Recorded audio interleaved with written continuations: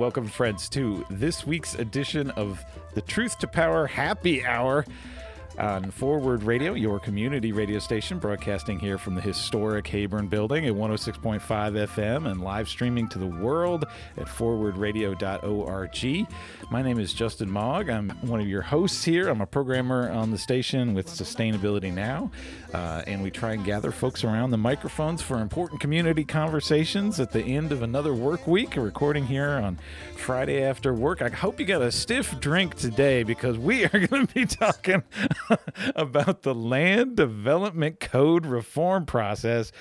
Believe me, folks, it can be dry, but we are going to try and make it not dry. I've got some very, very active citizens with me in the virtual studio today who've been involved in this reform process and are participating in it. And they're part of a newly formed Citizens Coalition for Land Development Code reform. And so I'm excited to get their voices on the air to talk about this important issue that really defines our city in so many ways, the Land Development Code. So stay tuned, folks. This is going to be an interesting one. I'm really excited to introduce you all to someone I've had the pleasure of having on my show talking about urban agriculture. Letitia Marshall from out in Shively is joining us back again on Forward Radio. Hey, Letitia. Hey, Justin, what's up? Thank you for having me. It's so good to see you again. Are you starting your seeds and everything already? Oh my gosh, yes, you know it. I knew you would be out in the dirt already. Me too. Oh yes, it is planting time. It is planting time. It is planting time. Nice sunny day like this. I'm also excited to have a resident of Russell with us. Catherine is here. Welcome, Catherine.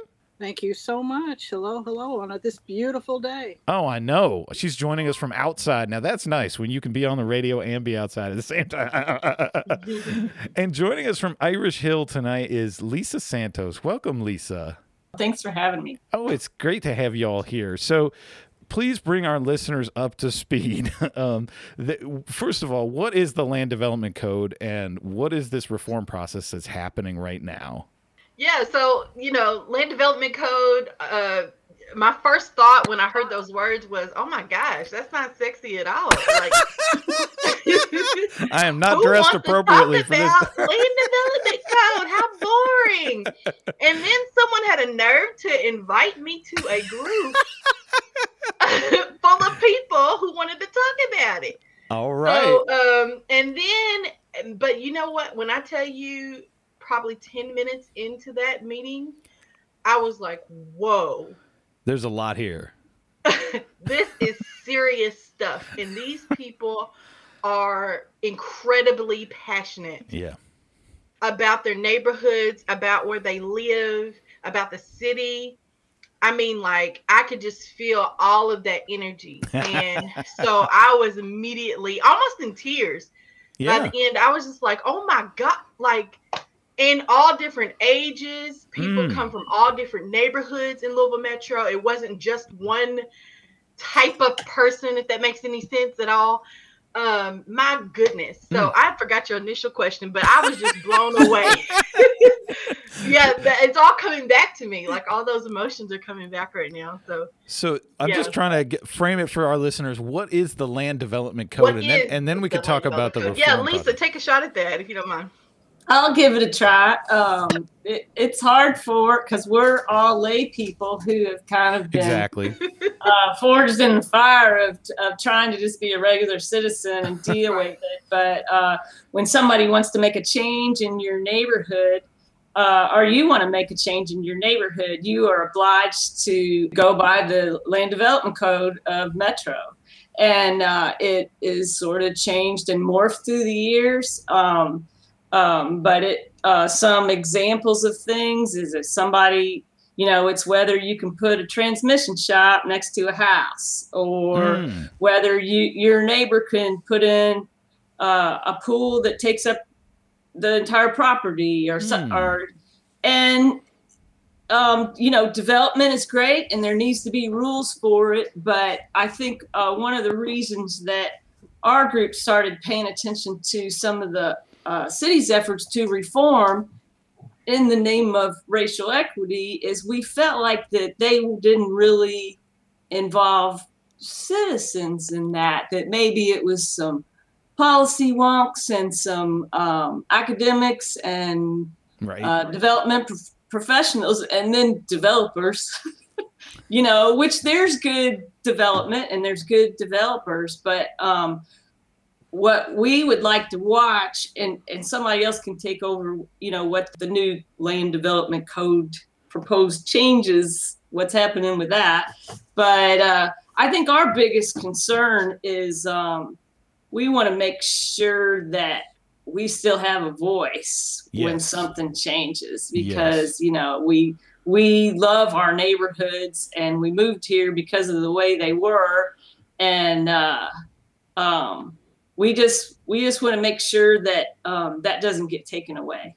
And I just want to clarify for listeners too. We're not talking about like we want citizens to have a voice. Like, I don't like Mr. X, so I'm going to go after Mr. X. We're talking about a citizen's voice in what defines our land development code, right? And when we say that, we're really talking about zoning, right? This is about zoning and permitting. Like, you have to get a permit to build something or to open a business. And so the city has rules about what can be built or developed where, what can happen with properties all around Jefferson County, right? And so what you're saying, what I hear you saying is that we want citizens to be at the table when we're defining what those rules are. Yes. And the code is supposed to protect the residents and the citizens, right? It's supposed to be there. And one of the biggest issues that we are seeing is that, the codes are just not being enforced. And it seems like, not all developers, and again, development isn't bad. It's just, it seems that they get to eat the buffet, right? They, and we get a bowl of peas. It's like, what's going on? Like, I don't understand, why they get the biggest piece of the pie when this is about, what is best for the neighborhood. It's supposed to be, and then protecting and keeping us safe, as residents and our citizens. And so that's the issue, and then if you take us completely off the table, and it's like what's happening? Mm-hmm. I thought the city was supposed to, work for us. And they were elected officials, that are supposed to be elected to help us and keep our best interest in mind. At least part of, I hope. Partly. So it just feels like there's some kind of disconnect when you say, we're going to reform the code, but here's our recommendations. And it's like, wait a minute, you haven't given the community time to even swallow what you're trying to do here, Mm-hmm. And so we literally ask the city to slow down. Put the brakes on a little bit. And the answer was, oh, well, the recommendations we're going to present first are not that big. These are not that big of a, it's not a big deal. Minor changes. They're not big changes. They're minor. Yeah. So what if they're minor? I still want to know, and I want to have time to digest what you're doing or what you're recommending. Because it's not obvious. Everything's not obvious on the face of it. And there's a lot of complicated issues here. But one issue that's already been raised is racism. I'd love to pull Catherine into this conversation. Mm-hmm. Catherine, you're in Russell. This is a neighborhood that has suffered from structural racism for as long as the city's been around. Well, not as long as the city, but many decades, right? Because of previous land development codes, basically, like former zoning and redlining, right? So this is official government policy that segregated people and kept development from happening in black and brown neighborhoods, right? So when we start talking about these rules, we're in a way, right? We're talking about addressing structural racism, right? I would agree with that. My family has been in Russell since 1946, so wow. This is our 75th year. My parents and my neighbors built the neighborhood, and some of the older generation has died off. Now, my parents were subjected to redlining, and I'm the second generation subjected to redlining. I'm going to tell you why. Basically, my neighborhood is being saturated with illegal halfway houses. I have one right next door to me. It started in 2017, and it's still there. Now, at one point, a local news station did a report about some of the things that were going on. And then the city decided, oh, we better come out and take a look. And they said, hey, you all are in violation. You need to shut down. The guy didn't shut down. Okay. So the citizens went before the Board of Zoning because he was asking for a conditional use permit. He was denied the permit. He didn't shut down. Wow. He did not. So then his attorney went before, filed another, he was looking for a non-conforming use permit. And basically it's a building, and he keeps coming back. He slices and dices the building, comes back with another proposal, and another proposal. Anyway, to make a long story short, he's still there. He's still operating illegally. And we're in year number 4. Okay? Wow. And the whole thing is the city will not enforce. So I've been told, well, we only have 2 people, or they'll say, well, it's the time of COVID, whatever. And my whole thing is, if this were not Chestnut Street, this were Cherokee Road, this guy would not have gotten past 4 months, much less 4 years. And the city cannot say they don't know he's there. They know he's there. So why do I say this is a second generation redlining for me? It has impacted my property values. In 2019, the property value administrator lowered my property value by $6,000. Wow. They tell you, oh, you're supposed to, acquire a home and build equity. My equity is being sucked away by the property value administration. And the whole thing is, I looked at the reason that they gave for lowering my property value, and it said computer generated. So there's a computer somewhere in city government that is taking away the equity in my home. That's why I say it's a second generation redlining. My home is the home that my parents bought, and basically they are devaluing my inheritance. They're taking away my equity. And let me give you an example. I have a friend in Portland, which is, adjacent to the west end of Louisville. And when his mother had to go into a nursing home, they sold the house and put her in a nursing home. Well, because of what's been going on in my neighborhood, I didn't have that opportunity to sell my house, get the value out of it, and put my father in a nursing home. So I took care of him right there. So basically, what my parents built and what my parents paid for is being devalued for me by the Property Value Administration. And I have a friend that lives in another area of town that has a bunch of illegal halfway houses, and they've devalued her property to the point now that her mortgage is underwater. Wow. So anyway, I've been accused of being, not sympathetic to people who are down on their luck. And that's not the case. I'm trying to run my business out of my home, and I cannot get the people that I serve to come to my office because of what's going on. Mm-hmm. And, it's all kinds of things like food in my yard, bagels in my yard, Cheerios on the sidewalk, people coming in front of my house and laying down. We had one of the residents storing his liquor bottle in my water meter. And I think the reason they come over to my house is because they don't want to do it over there, and I'm right next door. So they come over to my house because it's out of the sight of the cameras. So anyway, when you try to, for example, I was sitting on my porch one Sunday with my dog. I had just bathed her, and we sit out there while she dries off. Somebody came over and just laid down in front of my house, just laid down. So I asked the guy to leave. He didn't want to leave. I mean, this kind of went on for a while. I mean, I was just going to enjoy a beautiful Sunday on my porch, on the porch of my house, on my porch. The police came, and they said, well, we can't do anything. So then the guy went away, and he came back. Police came again. They said they couldn't do anything. So then the guy says to me, well, will you call an ambulance for me? So I called an ambulance for him.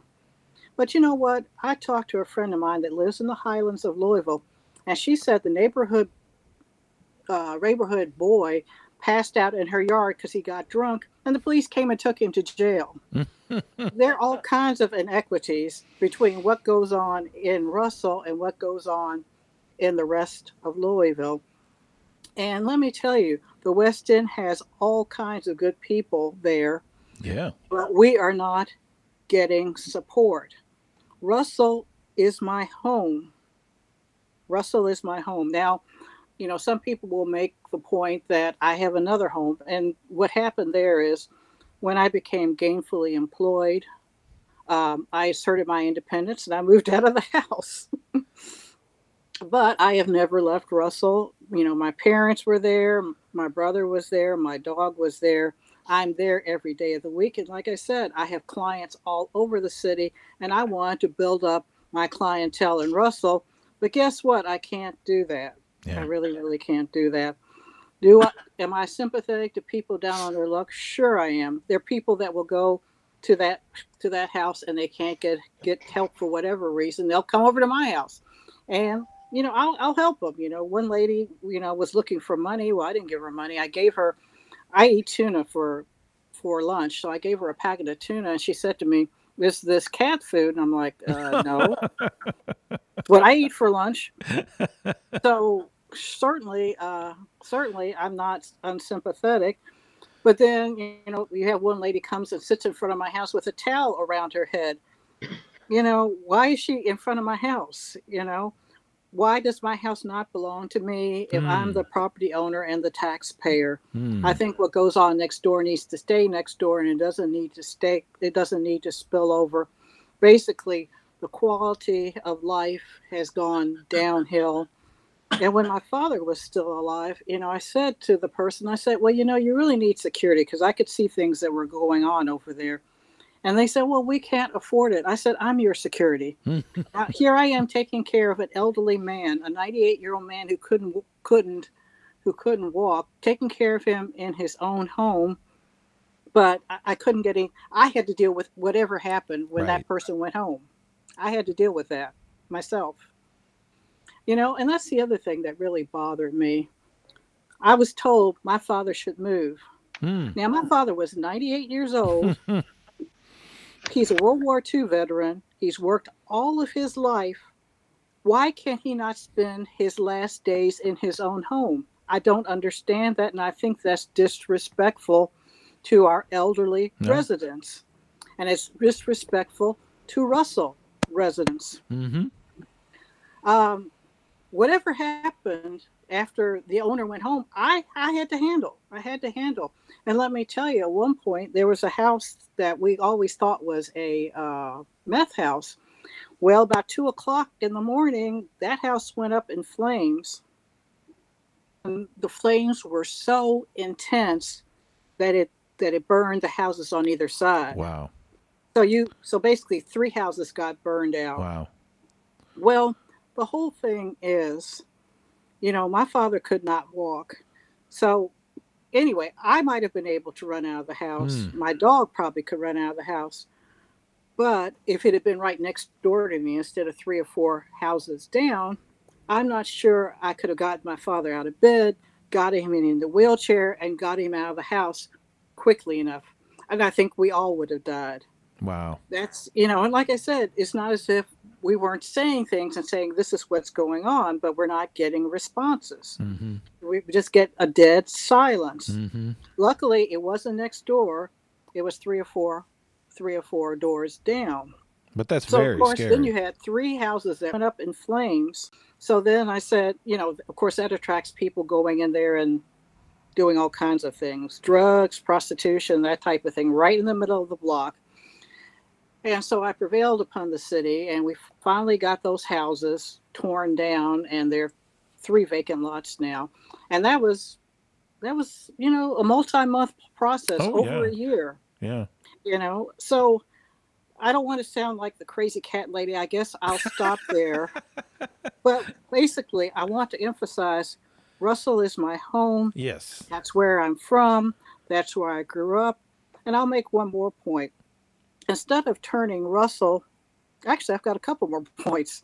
I was talking to someone who places people in housing, and he will not place any people in housing in my block because he says there are too many halfway houses. Huh. So basically, anytime you have, and I think in our vicinity, we've got 8 illegal halfway houses. When you put 8 illegal halfway houses on one city block, you're killing that block, and you're not going to attract any families. Yeah. You are killing that block. What it is a transient population that's in and out in 2 weeks, in and out in 4 months, whatever. You don't have people that are putting down roots, building raising children, right, yeah, that type of thing. I mean, the city has been focusing a lot of attention on redeveloping Russell, and this brings up an issue of potential gentrification, displacement of families like yours who have made Russell their home for generations in some cases.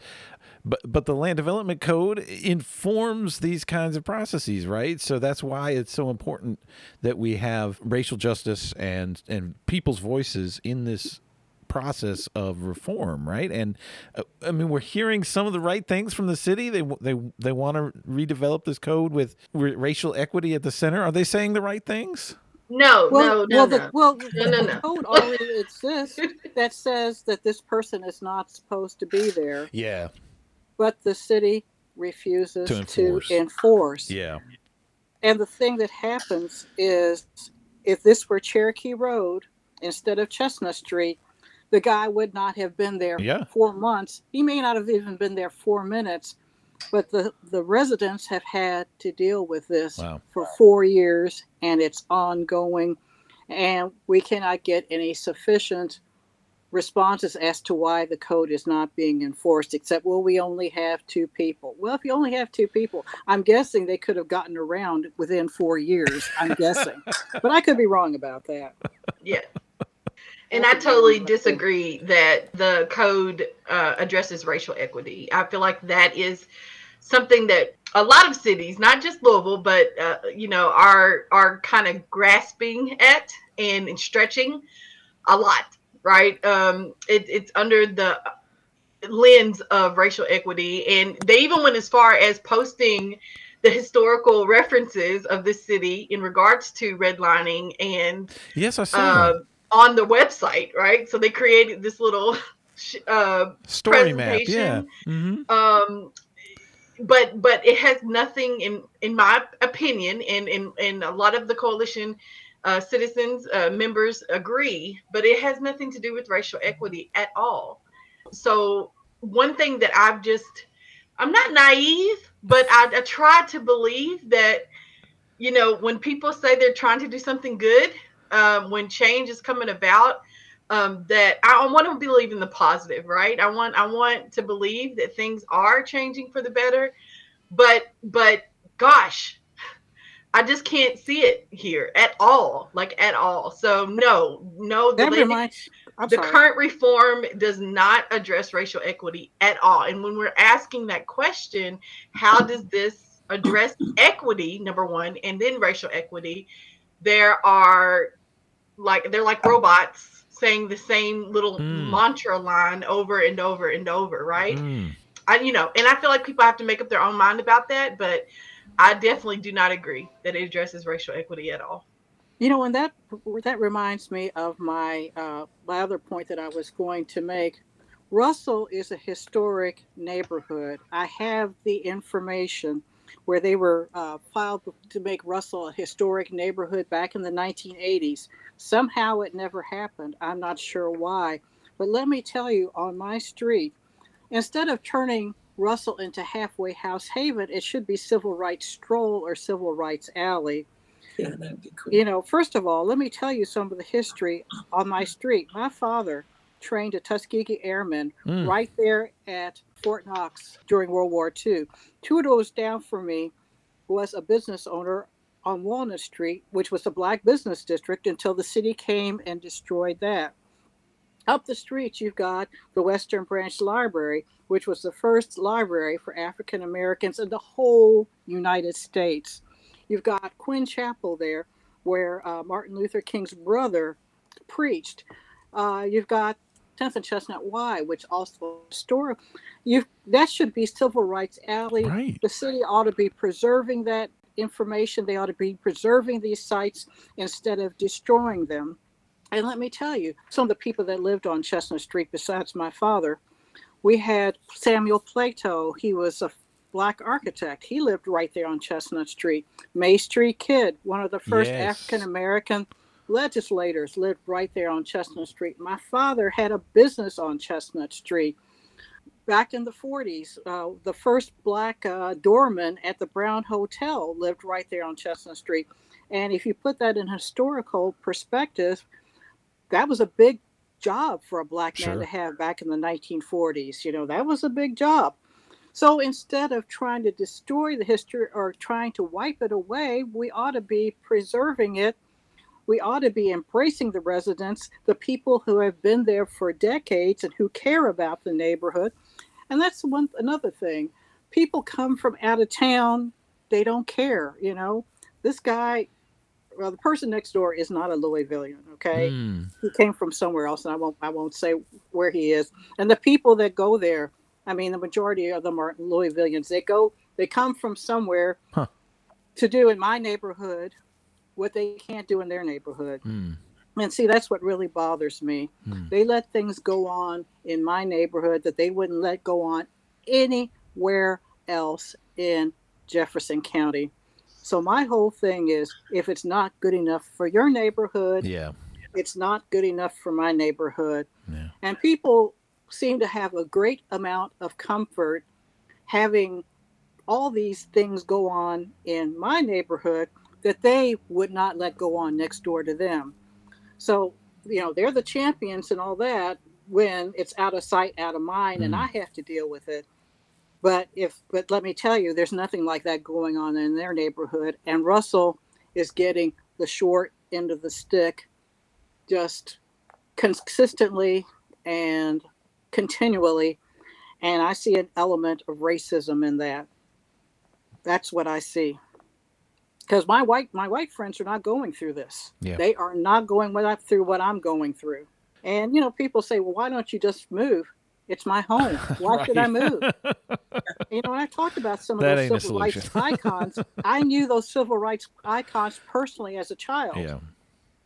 You know, so the people coming in from wherever, you know, they don't know. They don't care. All they see is black people. And, you know, they will go on national TV and say my neighborhood is a bad neighborhood. Well, you know what? They brought some of that with them. You know, they don't know the history of the neighborhood. I know the history of the neighborhood, and my roots are deep. Sorry for my rant there. Yeah, no, that's good. I'm speaking today with 3 activists who are working with the newly formed Citizens Coalition for Land Development Code Reform. You just heard from Catherine in the Russell neighborhood. We also have on the line with us Lisa Santos from Irish Hill and Letitia Marshall from down in Shively. We are talking about this process that the city's undergoing and citizens are trying to have a voice in. You can learn more about it at louisvilleky.gov/LDC reform. But as our guests say, you might not just want to take the city's line on this, right? Are you all putting together any online presence or social media if people want to get involved? How would they connect with you all?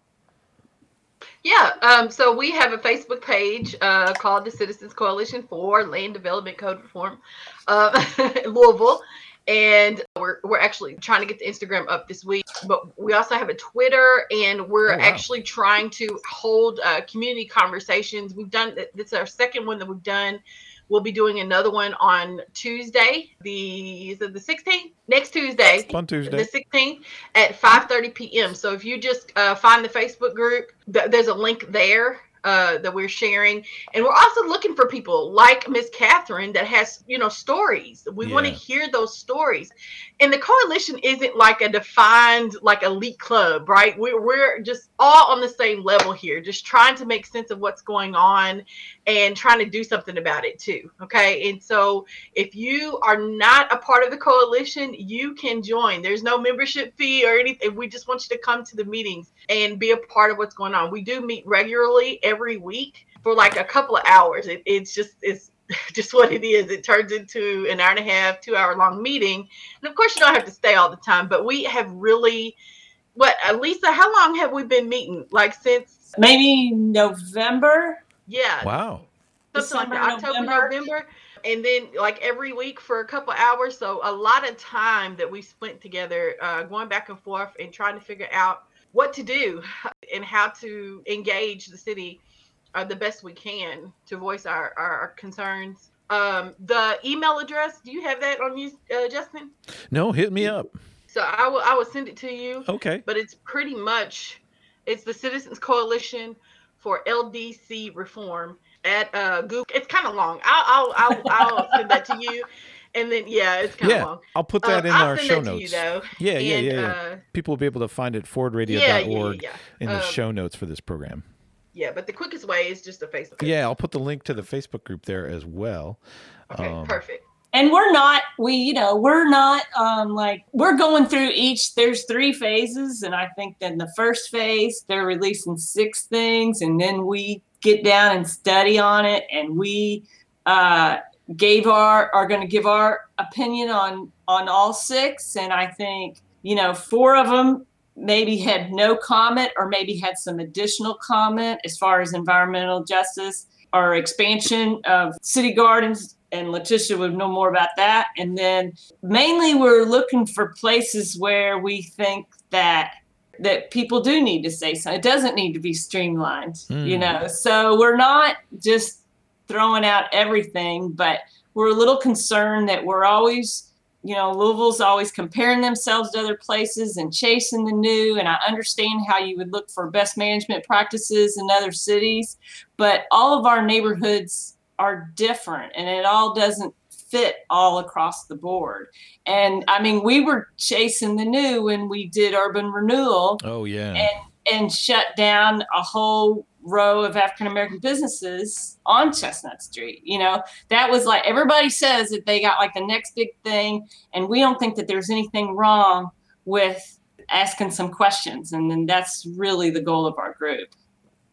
Well, let's talk a little bit about urban agriculture and environmental issues that are related to this, because I mean, the Land Development Code determines things like, tree planting and tree canopy, which has been declining, and our carbon footprint as our city, and heat island effect, right? And it also impacts what people can grow where, right, Letitia? Yes, yeah, that's totally true. And I'm not a Louisvillian native. Okay, I'm not a native of Louisville, but I've been here since 2004. Got me beat when I came to school, to college, and so I consider myself, I'm like, right, can I be a Louisvillian? Miss Catherine, can I be there? But. I feel this is my home. I have made it my home, and I do care. I'm raising a family here, and gosh, again, I'm learning the city. I'm learning a lot about this city that I didn't know. And one of the things is about the tree canopy. I'm not, and I don't mean this in any I'm just gonna say it, but I don't mean it the way it sounds. Okay, I'm not a tree hugger. Yikes. Does that sound horrible? Okay. However, it's important that we have trees, right? Yeah, right. And it seems like Southwest Louisville, more so in the West End, there's practically no trees compared to the rest of the city. And then we want to concrete everything, right? Because if you develop here, that includes a structure. And so we have the conversation about more parking lots. Yeah, the parking minimums, yeah. And good grief, we are killing the environment and we're killing ourselves slowly but surely over time, right? And so it may not seem like a big deal, but we need to plant more trees. We have to. And not these little twigs. I get the city to quit planting little twigs. Yeah. They let them take out big trees and put in little sticks. Like that's that's exactly what it is. Just clear the lot. A little toothpick. That's what they put me in. A toothpick. Well, that brings up the issue of environmental racism and environmental justice. Yes, ma'am. It has been documented which zip codes where you have the longest life and the zip codes where you have the shortest life. Yeah. And it's drawn around racial lines. And folks, they used to always say, well, Black people drink too much. Black people eat too much salt pork. Blame the victim. victim. Black people smoke too much. That's not the case, folks. That is not the case. As I said, I grew up right there in Russell. And they used to dump those fumes from the neoprene plant into the air. And it's summer, 10 o'clock at night, I could smell the neoprene in the air. Oh, wow. Yeah, that's what I'm saying. Systemic racism. Okay. And we were already, as Black people, redlined into that neighborhood. Okay. And like I said, I try to eat right. I try to exercise and all that. But myself and my friends have had all kinds of cancers that have developed in their 50s. Was it because that I did something wrong? Did I, like I said, did I eat too much salt? I don't smoke. I don't drink, don't run around. No, it was because of the environment that was placed upon me. Yeah. Okay. And the whole thing is, the whole thing about victim blaming. No, Black people aren't lazy. No, Black people don't have bad diets. No, Black people. No, this is being put upon us. It's being brought to us. We are not doing this to ourselves. And my experience, when I speak up about it, I get no responses and I get no help. Yeah, to me, it's like thinking of certain areas of our city, neighborhoods, as sacrifice zones. It's like, well, it's too bad about this pollution, but we need jobs or we need development. So, well, I guess some people are going to have to suffer. I mean, what kind of way of thinking is that? That's exactly what I think is having. People all the time, well, I want to start a halfway house in the West End of Louisville. Yeah. Well, why don't you start it in the Highlands? Why do you want to come to my neighborhood to do that? Yeah. And the other footnote to that is, do you know that they've actually relaxed the air emission standards so that the air can be even more polluted? Right. It wasn't bad enough. and do you recall when they were trying to put a methane plant in a residential area in the West End of Louisville?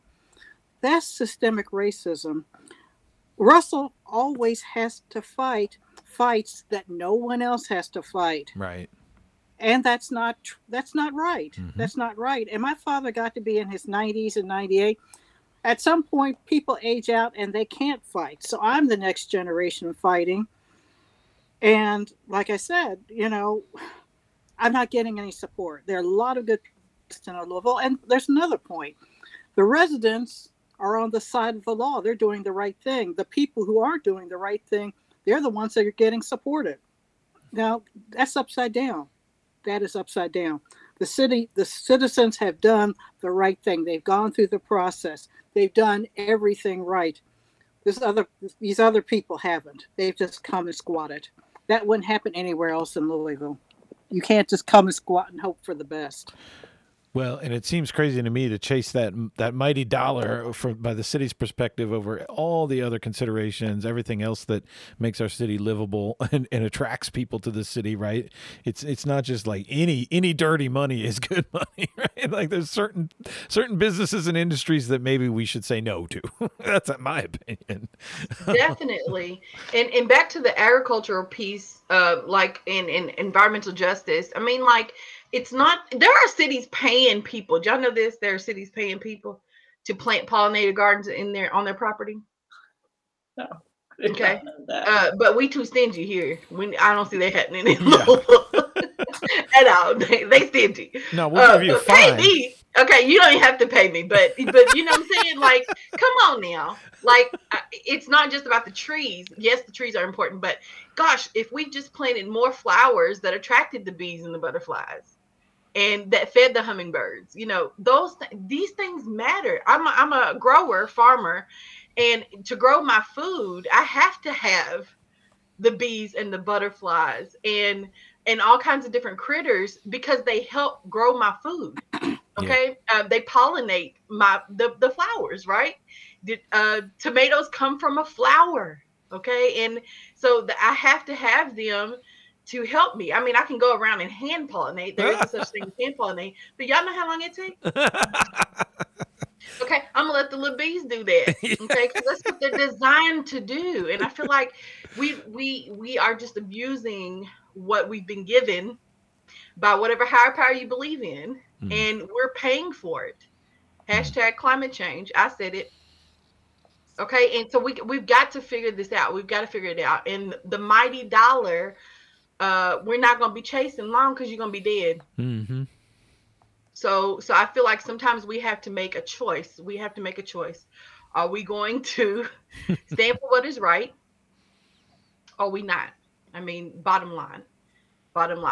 Putting more houses together on a lot closer together may not be the best option. Yeah.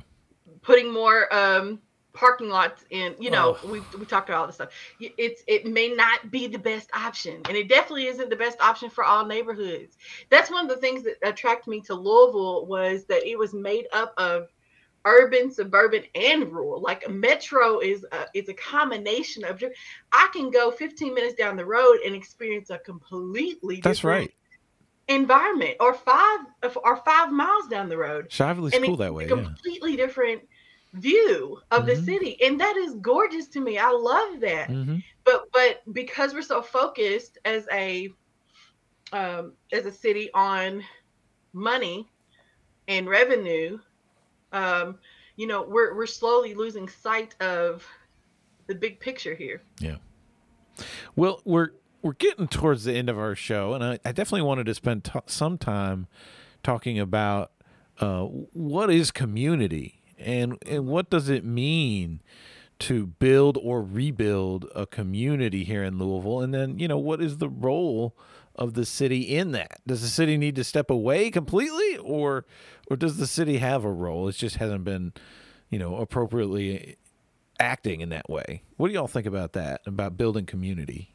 Well, you have to honor the families that have already built the community, that have been there for generations. Yes, I agree. And you don't replace families with transients that are in and out in 2 weeks, who have no roots, who have no interest in the community, who will come into the community and disparage the community and the residents. You don't bring in people who have no idea of the community they're living in, except the color of the skin of the people that live there. Community is all about families and raising families and raising your children there, which is what my family did. My father got out of World War II. My mother and he bought that house, and they raised my brother and myself there. My brother, my mother, and my father died there. And I'm still there holding down the homestead, despite all of the discouragement and lack of support I get from the city of Louisville. And I don't understand why they don't appreciate all of the history that is right there in my neighborhood. But I see its history repeating itself. When they destroyed the Black Business District, and now they're trying to wipe out all the Black history right there on Chestnut Street. There's something wrong there. Why is my history not important? I submit that it is. And I'm fighting for it to be honored and to be preserved like anyone else's history. I'm not interested in having the Black Business District. I'm not interested in that scenario once again. Yeah. I'm the second generation going through the same things my parents went through. There's something wrong with that. Why have we not learned our lessons? Excellently stated. Lisa, what do you think about building community in your neighborhood and the city's role in it? I think in some instances, some people will stay and be the neighborhood, and then some people are just passing through. They're there for a minute and then they're gone. But I just think that the city taken into account and making people take into account if we have a neighborhood plan that we have already set forth of what we want our neighborhood to be. I think that that's important. I think that they need to. Oftentimes we felt like we weren't answered, with our questions about things. But I think preservation of what we have, we're not against change, but I don't think they should throw us, the baby, out with the bathwater. We built this, and we're what makes it a neighborhood. Yeah, I like that point. And historic preservation is that. There's a whole set of rules about that too. Is that part? Yeah, we talk about that a lot because several of us have active historic preservation cases going to Metro that they have routinely overturned. And so you're like, why are we doing this? You know, if you buy historic property in a neighborhood that is the neighborhood, that's their space, not just that it had history a long time ago. This is our space now. You know, it means a lot. It means something to us about our sense of place. And we're very concerned about that. Yeah. And Letitia, what about the role of green space and food in building community? Yeah, so it does. It's not just another, mess that we're trying to create here or unsightly stuff, okay? Because this is what we hear all the time. Oh, your grass is too tall over here, so we're gonna cite you for that. I don't like the way your plants look in the grow box, so we're gonna cite you for that. It's ridiculous. It's absolutely ridiculous. So, growing food does build community. Gosh, I can remember as a child,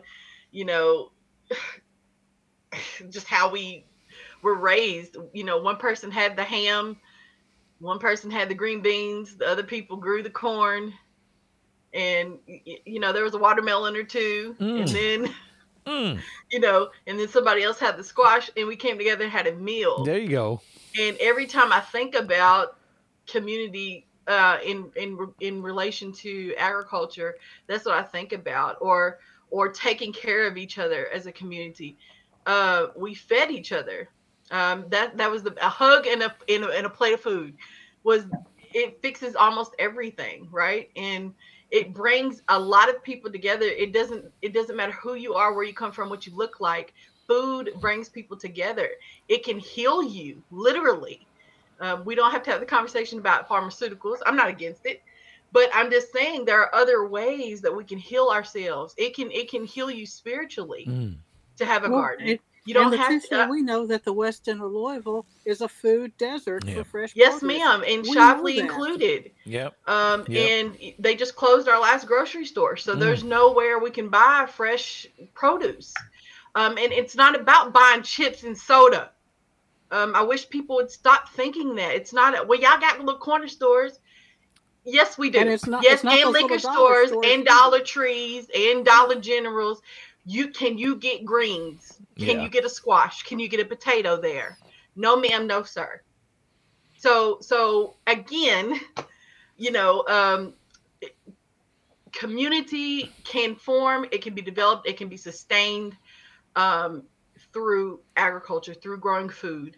And Shively is a little unique, right? Because it's one of the independent cities in Louisville. So we don't necessarily do everything that Louisville Metro says, like our ordinances and regulation and things like that doesn't necessarily involve Louisville Metro, but Shively could adopt anything that Louisville Metro throws out.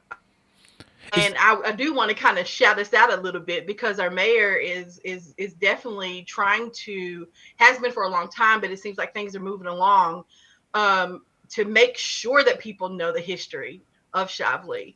The first thing I heard was Lively Shively, okay?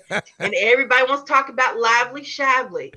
And I'm like, but what about the Waden family and Ann Braden and her family? Yeah. Do you know anything about that? Do you know how white people and black people work together to create change in Shively? Wow, yeah. When Shively used to be full, it was a white community, right? And the Ann Braden and her husband and the Wadens created some mess, okay? And they knew there was going to be mess, but it was mess in the best way. Good Do y'all know about that? Mm-hmm. And so, gosh, you have to know your history in order to create community. And I think when we learn to appreciate it more, we build our communities more, right? Letitia, does Shively have its own land development code, or is the fight you're in? No. Yeah, I know, right? So when I got involved with these crazy people called the Citizens Coalition for Land Development Cover Reform, I was like, let me ask some questions, because I didn't know. And not necessarily.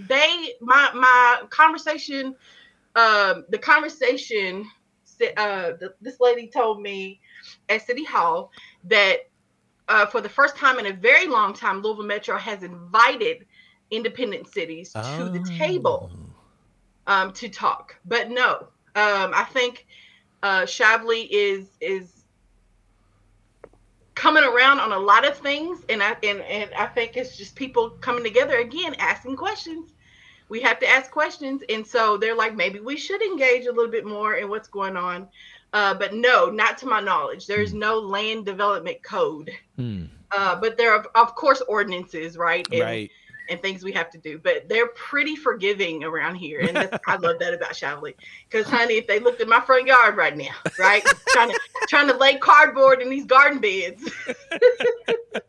but yeah, it's pretty neat to be in Shively. Despite the pun sometimes. Yeah. Well, what you all have brought up in terms of food apartheid in our city, in terms of loss of tree canopy, I mean, these are such fundamental things to what makes Louisville either great or terrible. And so figuring out a citizen's voice in this process, I really want to honor you guys for working on that, because I know it's daunting, but I think it's so important. So I guess as we move towards a wrap, I wonder if y'all could reflect on how you're feeling in this moment with this process. Are you just on fire, organizing, see what you can do, or are you seeing a path forward at this point? Is it too early to tell? Oh, I see. No, I do see it. I mean, more and more people are interested, and a lot of people that may have started to drink the Kool-Aid or thinking maybe they should just stop and think. And then it just turned out to be, I mean, I'm like Letitia, I fell in with these people that had all these great, compelling stories like Catherine's, and that understood where I was coming from when I had to try to, maneuver my way around the bureaucracy. And no, I feel really positive about it. I mean, but not everybody does. But I couldn't keep going unless I lied to myself like that. Well, I just feel like I'm the second generation going through what my parents went through. Right. And I'm wondering, have we learned anything in the past 75 years? And of course, with what's going on in Louisville, we know that we are treading some of the same water.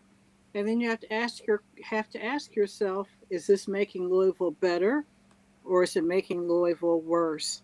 And the whole thing is, now with social media, what's happening in Louisville, what happens in Vegas doesn't just stay in Vegas anymore. It's all over the world. So when you had the Breonna Taylor and all of the things surrounding that, when I heard Breonna Taylor's mother's attorney speaking on BBC, British Broadcasting Company, I said, this is not a family conversation anymore. We don't have the luxury of looking that way before the whole world. We need to put our best foot forward. We need to do our best for everyone, for all of our citizens, no matter where they live. And there are no throwaway communities. My community is not a throwaway community. Right. And like I said, with social media, there are no more secrets. Mm-hmm. There are no, back in the 60s, maybe you would get pictures, and the pictures were pretty compelling. Now you can get live feeds, and that's going all over the world, folks. Louisville has to step up to the plate, or we're going to lose whatever cachet we once had. Yeah.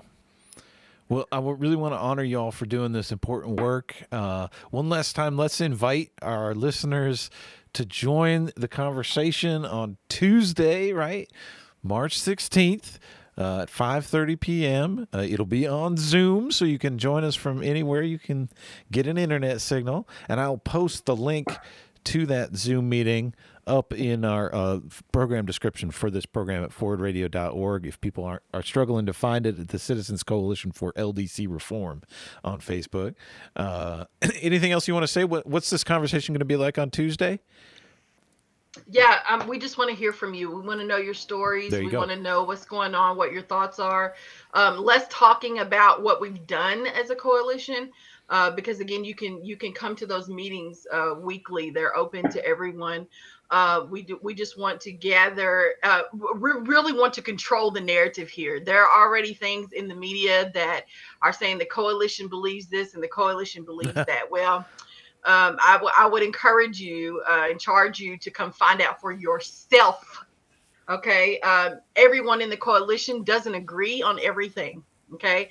We're not necessarily even saying that the recommendations that we're releasing, that 100% of all members agree on the same thing. Okay. Or that we are strongly for or in support of what the city has released. There are some people that feel that way in the group, but not all people. Again, we all have our own thoughts and feelings and about what's going on. So I think it's a group for everyone. So please, please, please, if you are just like have a little inkling of curiosity, join us and find out for yourself what we're doing. But yeah, we definitely want to hear from you on Tuesday at 5:30. Man, if Letitia can't get you out, I don't know what can. This is a great. It's sexy. Okay, if you want to bring your sexy back, come on and join the Land Development Coalition. Come on out. Okay. Man, I love you, Letitia. You're so amazing. We are all out of time, unfortunately. This has been really eye-opening and great. Thank you for your work with the Citizens Coalition for LDC Reform, working on the Land Development Code here in Louisville. You just heard from Letitia Marshall and Shively, Catherine and Russell, and Lisa Santos and Irish Hill. Thank you all so much. Keep up the good fight, all right? Thank you all Thank you, Justin. Thank you so much. All Thank right. you, Catherine. Thank you, Letitia. Yeah, y'all. It's good to see you. Thanks for doing this. Yeah. All right. Stay tuned, everybody. Lots of great stuff coming up on Forward Radio, and we'll be back in your ears again here on Truth to Power in 1 week's time.